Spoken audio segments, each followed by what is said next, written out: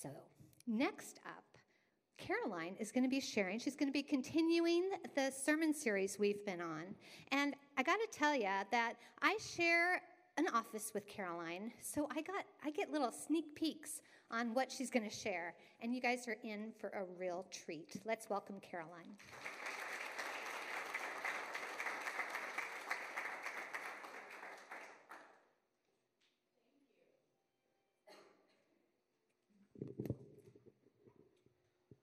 I'm a little jealous of Sarah's goddess dress. Right?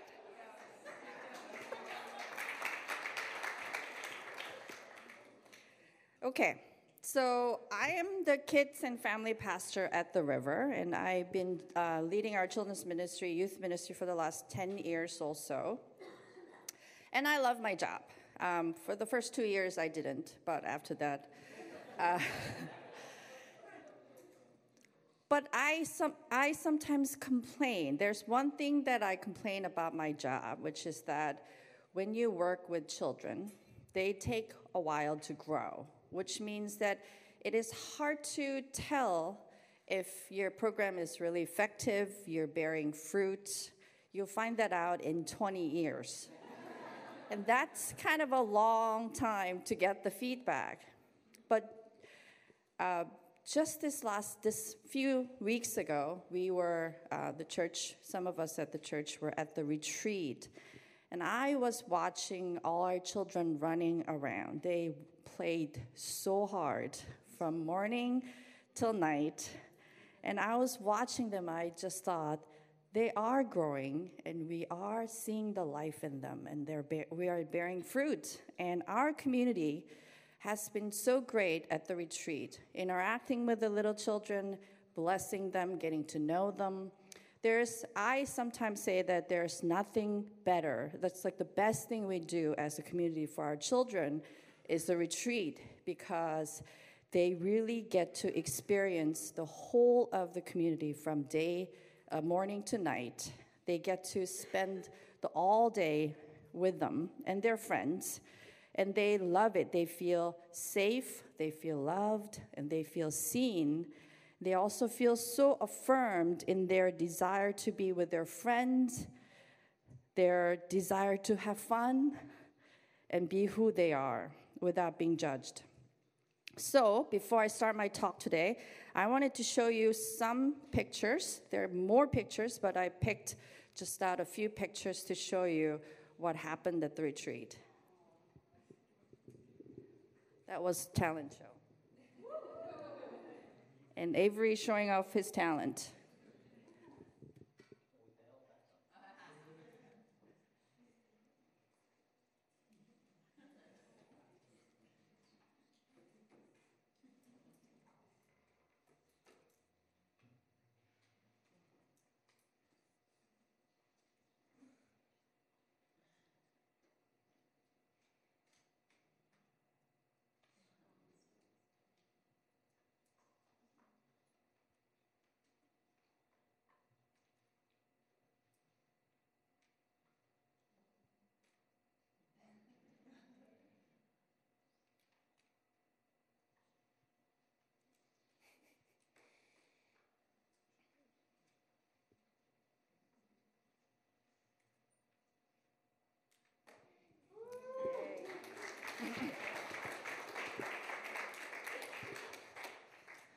Isn't that great?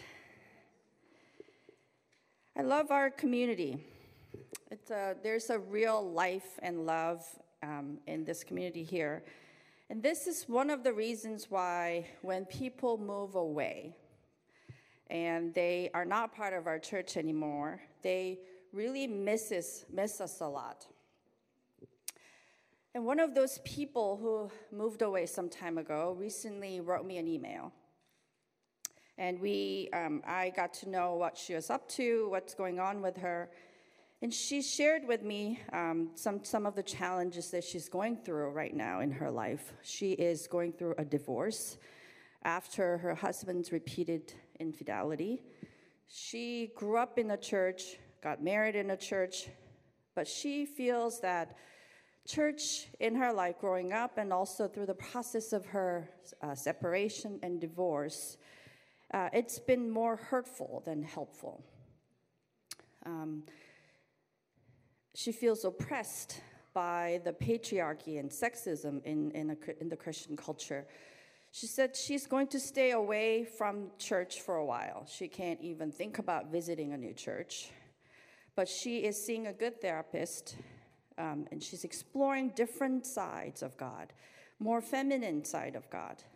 And it's really been helping her. She has been able to embrace and love who she is more fully. She wrote, I think that by rejecting the racist, misogynistic, and fear-driven mindset of cultural Christianity, I have actually discovered God more.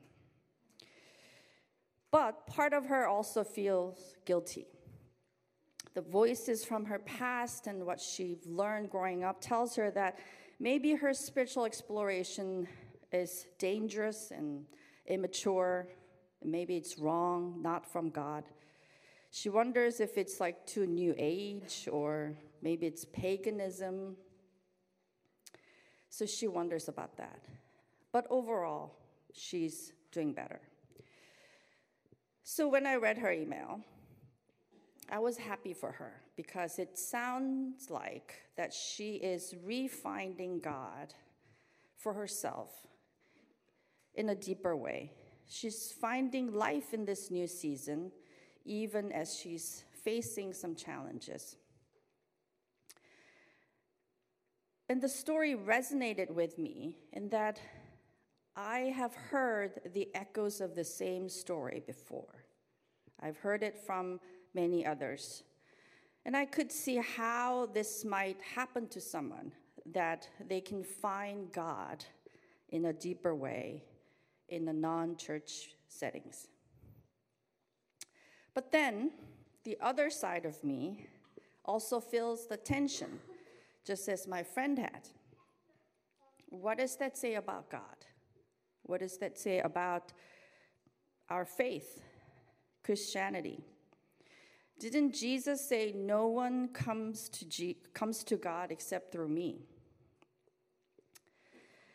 To be honest with you, these questions have been floating around in my head for a long time. And I feel like what's happening in this country makes it hard to ignore these questions. It is true, my friend's story resonated with me because there is truth in it. It is true that the Christian culture, at least in this country, has not been so good to women, people of color, LGBTQ community, the poor, pretty much anyone outside of the establishment. It is hard to ignore the fact that those who marched in Charlottesville a few weeks ago in the name of the white supremacy and violence and hate are most likely self-proclaimed Christians. And many of those who counter-protested in the name of love and inclusion were the non-religious people, secular liberal people. So when the secular non-religious culture seems to be better at compassion and empathy, at embracing differences and including everyone, what does that say about our faith? For my friend, the non-religious culture has been better at helping her find God even. Puzzles me. Does it puzzle you? I think a lot of the tension that we feel about this dynamic comes from the bounded set mindset. Charles talked about it last week. There's a picture, the bounded set. So it's the mindset that think about faith as whether you're in the set or out. So there are certain criteria that you have to meet, like you're baptized or you attend a church, then you're in. If not, you're out. You're either God's people or you're not. You either believe the right things or not.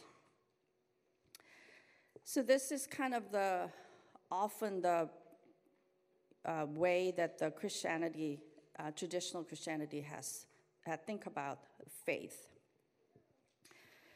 But the only way for the boundary, the circle, to have any meaning in this model is if God's love and power works within that set only. Right? There's a reason why there's a set. You're in, then you're blessed. You're in, then you're loved. You're in, then you're on God's side.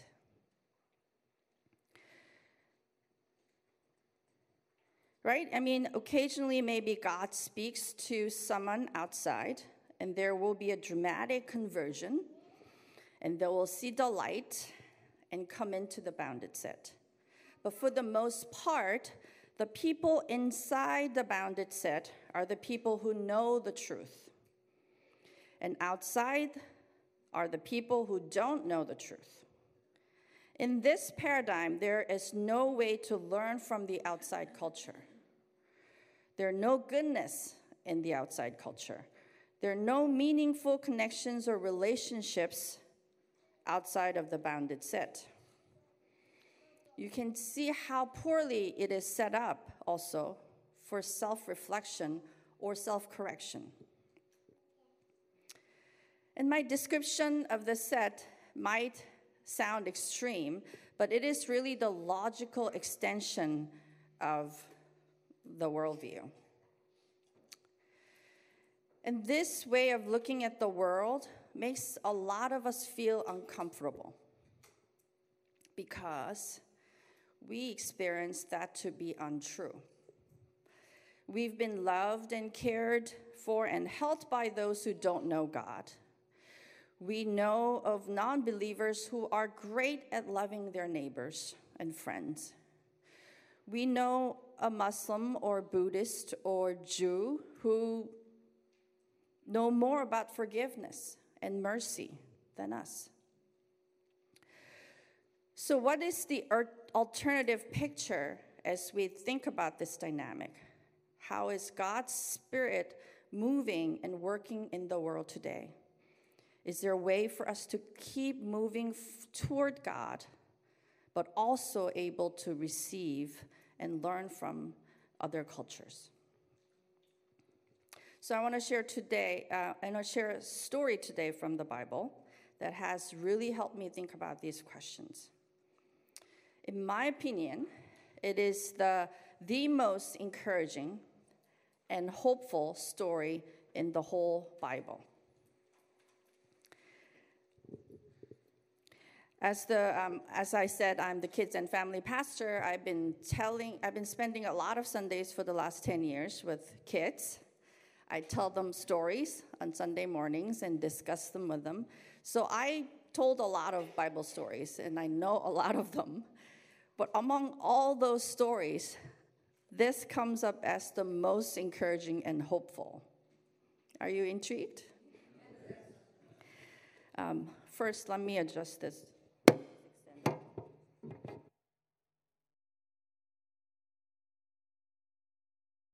Okay, so let me read from Matthew 13. Here is another illustration Jesus used. The kingdom of heaven is like a mustard seed planted in a field. It is the smallest of all seeds, but it becomes the largest of garden plants. It grows into a tree, and birds come and make nests in its branches.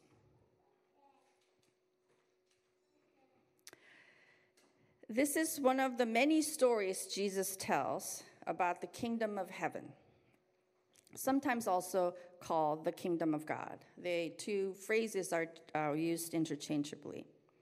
The phrase, the kingdom of God, has been used so many times in church settings that we don't sometimes even stop and think about what it is or what it means.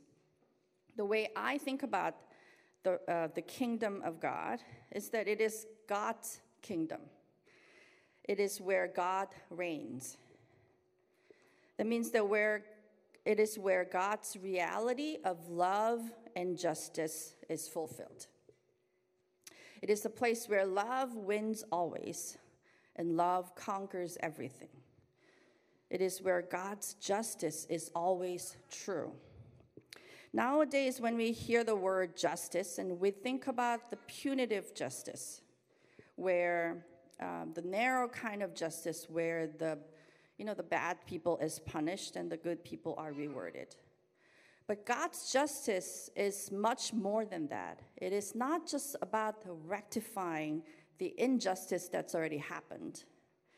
It's really about the God's reality of justice, where everyone has the free and full access to God's love, His provision and grace, where everyone is fully included and valued, where everyone can freely give and receive. So Jesus is talking about this reality of God that is coming to this world with the parable of the mustard seed. He's illustrating what is coming. And as Jesus is telling this very simple story, that it's a story in the Bible, but it's something that we see in the nature all the time as well. It's a very simple story, but as Jesus is telling this story, there are layers of meanings that's happening. On the surface, he's talking about the mustard seed and the mustard plant, but then he's really talking about the kingdom of God that is coming. And then even as he is telling the story about the kingdom of God, he himself is the perfect embodiment of the kingdom of God. He carries the Spirit of God in him, and God's love and justice are made real and perfect in Jesus. So, the seed of the kingdom of God, which is like the mustard seed that Jesus is speaking of here, is Jesus himself. He is the mustard seed to be planted. And in John 12:24, he himself talks about this very thing. He compares his own death to the kernel of wheat that needs to die to produce many more new kernels. So Jesus carried the kingdom of God within himself. His death and resurrection planted the kingdom of God on earth. This is what he's done for us on the cross. Through him, now there's a kingdom of God growing in this world. Isn't that encouraging and hopeful? There's more. There are a few more things I find particularly hopeful in this story. First is that this kingdom of God grows and grows, though we do not understand how. Why is that encouraging? Because that means that the burden of growing this kingdom is not on us. It's not about how well we believe or how holy we are. The kingdom itself carries such life that we cannot stop it from growing if we tried. It has come by the grace and the power of God, and God is making it happen. God is growing it. And Jesus actually tells a very similar parable to describe this very point. It is commonly called the parable of the growing seed. And it goes, the kingdom of God is like a farmer who scatters the seed on the ground. Night and day, while he's asleep or awake, the seed sprouts and grows, but he does not understand how it happens. The earth produces the crops on its own. And it goes on. So the kingdom of God grows and grows, though we do not understand how. Another encouraging thing about the story is the kingdom of God will spread and spread until it fills the earth. Imagine this with me. This mustard seed plant is grown big enough to offer shelters and food to different creatures. What will happen next? Soon it will bloom its yellow flowers and produce many, many tiny seeds. I did a bit of reading on the mustard seed, and they are supposed to be really hardy and prolific. One plant can produce 500 seeds or more, and the seeds sprout very quickly. Once you have mustard plants in a region, I hear it's almost impossible to get rid of them. So I imagine the mustard seeds that were produced by the original plant get planted, sprout, and grow, and in turn, they too will flower and produce more seeds. And I bet those tiny seeds can travel far. So in no time, we'll find these plants outside of the field, in the neighboring regions,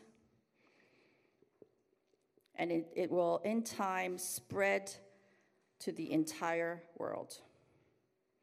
And yes, I am using my imagination here, but I am not making this up, because in Matthew, Jesus does tell another parable right after the parable of the mustard seed. To explain this, he says in Matthew 13:33, Jesus also used this illustration. The kingdom of heaven is like the yeast a woman used in making bread. Even though she put only a little yeast in 3 measures of flour, it permeated every part of the dough.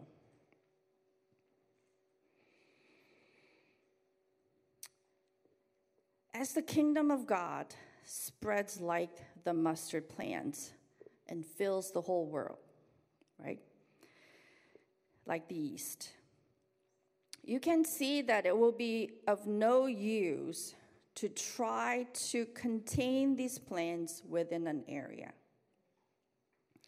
It will not respect any kind of boundaries that people put in.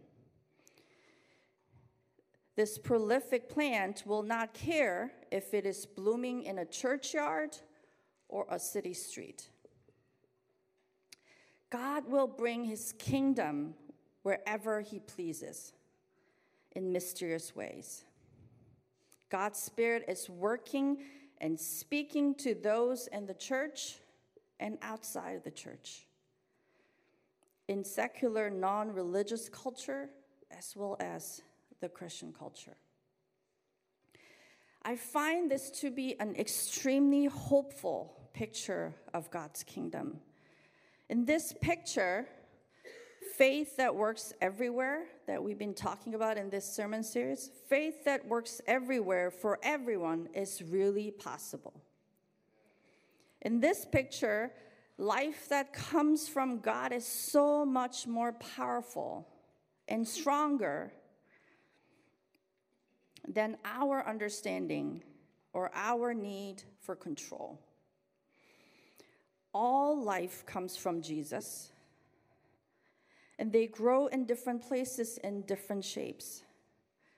And Jesus is bringing life everywhere, to places where his name is worshiped and to places where it's not. This, I think, is what Jesus meant when he said, "No one comes to God except through me."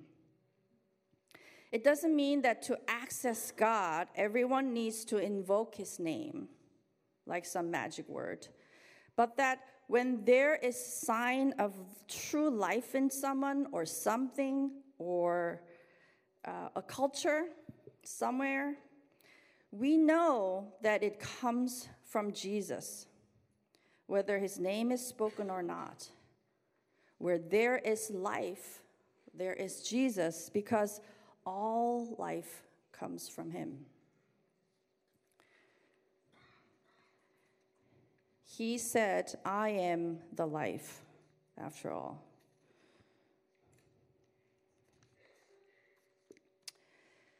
And you might ask, how do we know if something has true life or not? Because not everything that looks like life is true life. Just because something feels good doesn't mean that it will bring life, especially in the long term. This is an important question and the one that takes time to answer fully. But for the purpose here, let's think about the mustard plant. We know the tree by the fruit it produces.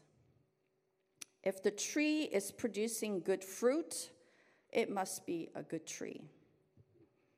If something is producing the fruits of the Spirit, love, joy, peace, patience, kindness, goodness, faithfulness, gentleness, and self-control. If somebody is showing these fruits, if a culture is showing these fruits, it must be from the Spirit. It must be true life. So my first practical suggestion today is ask, what is its fruit, instead of where is it planted? The bounded set Christian culture has a tendency to care too much about where is it from. It has a history of condemning things that come from outside of the Christian culture with a knee-jerk automatic response. There was a time when pop music was evil. Only the Christian music was good and holy. Hip-hop music, definitely bad. Yoga was suspicious. It was idol worship. Harry Potter was dangerous. Dangerous for kids because it was about wizards and magic. Though Narnia was okay, even though it was about magic too, because it was written by a Christian. Come on, right? I've also heard a rumor, I have not verified this on my own, that there is a Christian version of Pinterest. Is that true? Is it where, I don't know, only Christians can go or only the Christian stuff is you can pin? I don't know. But it all comes from the belief that only the Christian culture is safe and godly. Only what is within this bounded set, however arbitrary those boundaries might be. Only those things are good and holy.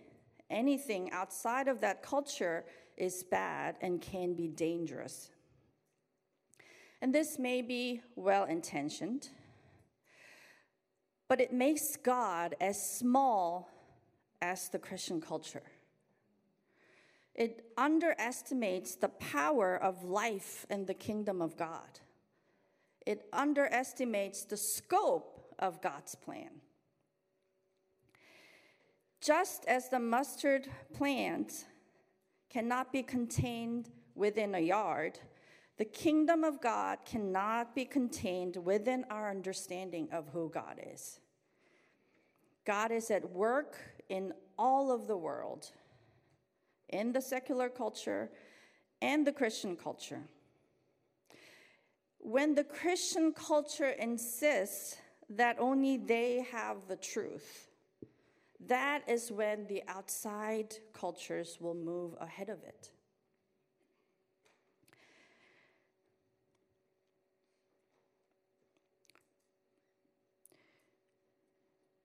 When we see the secular culture understands better what it means to love those who are different, whether that's based on race, gender, sexuality, ability, religion, where is it from is not a good question to ask.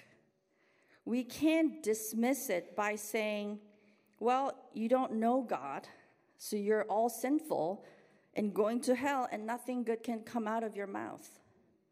No, we need to ask, what is its fruit? And when the fruit is love and kindness and gentleness, we know that God must be working in and through them. We celebrate the fruit and learn from them. So ask, what is its fruit? Not, where is it planted? This picture of kingdom of God also means that Jesus speaks and brings life to people everywhere. There are no boundary lines that limit his access to us and our access to him. We don't need to believe in something to turn to him.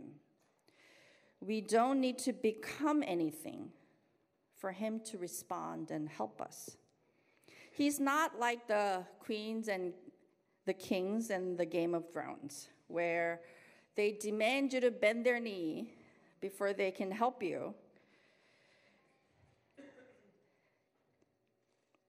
His kingdom is not like the earthly kingdoms.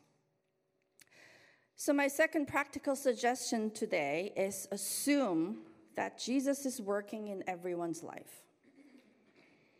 Whether they know Jesus or not, whether they're a Christian or not, religious or not.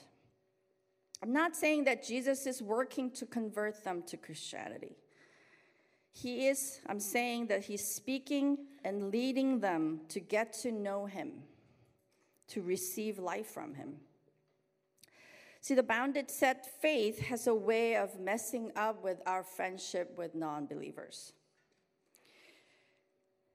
As I said earlier, the bounded set paradigm assumes that God's love and grace only work within the set. That means we know more, we know better, we have the truth and others don't.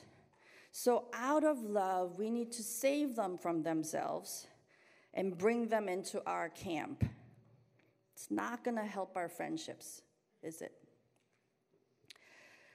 But when we understand that no one has to jump through hoops to have access to Jesus, and that Jesus is already bringing life to everywhere, then we can not only enjoy our friends as who they are, but we can learn from them about following Jesus.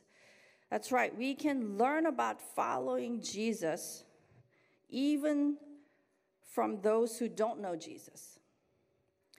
Like my yoga teacher taught me how to care for and love my body. And when I talked to Jesus about that, he affirms that. He said, yes, that is one way to turn toward me for you, to receive the love I have for you. A few weeks ago, I met somebody at a hair salon. We talked a little bit, and I really liked this person instantly. She seemed so real and fun and kind. Then toward the end of our short chat, when she found out that I was a pastor at a church, she shared with me that she's a Muslim, but she talks and prays to Jesus, and she would like to visit us sometime. I was like, wow. Something must been moving in her. Something must have moved her for her to start praying to Jesus as a Muslim woman. Clearly, Jesus is working in her. And are we going to say to her that, no, that's not real because you're not a Christian? You have to become Christian first, and then you can talk to Jesus? No, of course not. I would love to personally get to know her more and hear her story because Jesus is already speaking to her and because I see that God's life is pouring into her already. And my last suggestion today is try out friendship with Jesus. It is free trial,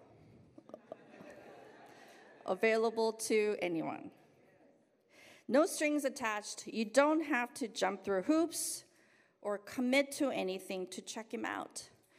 I don't have monopoly on truth as a follower of Jesus.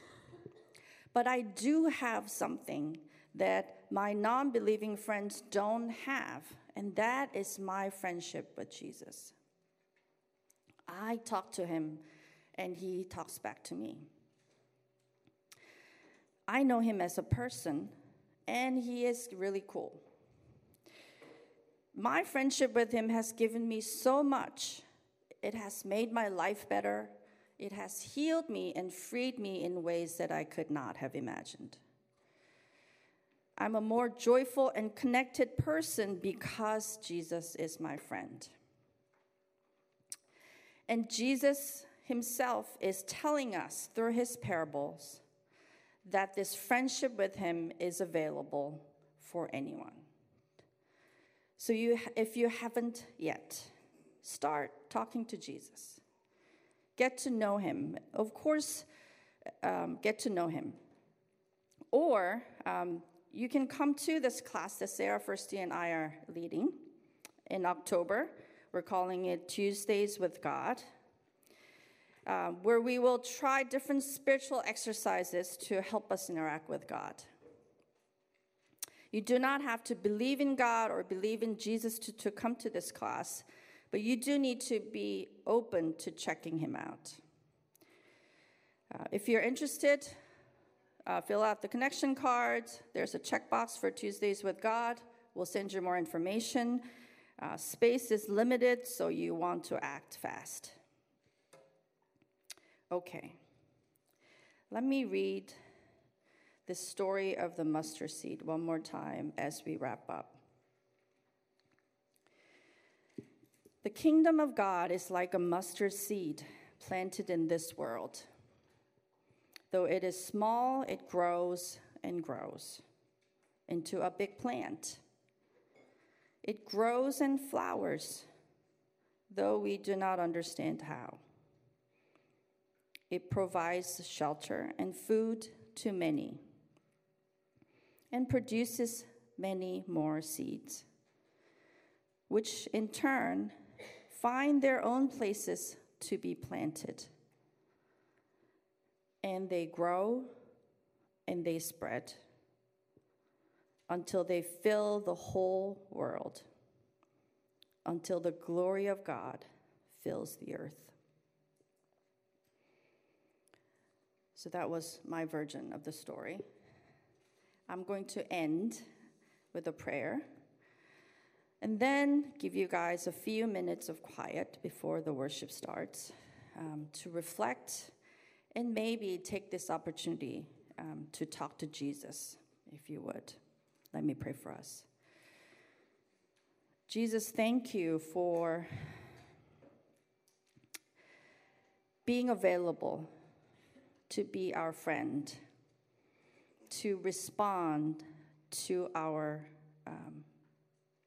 questions, to respond to our prayers for help, to respond to us, for we want to get to know you, because we want to get to receive the life that you have for us and for the whole world. So I open the space for you, Jesus, as we quiet our mind and as we talk to you. I pray that you would respond back to us in a way that we understand. In Jesus' name, amen.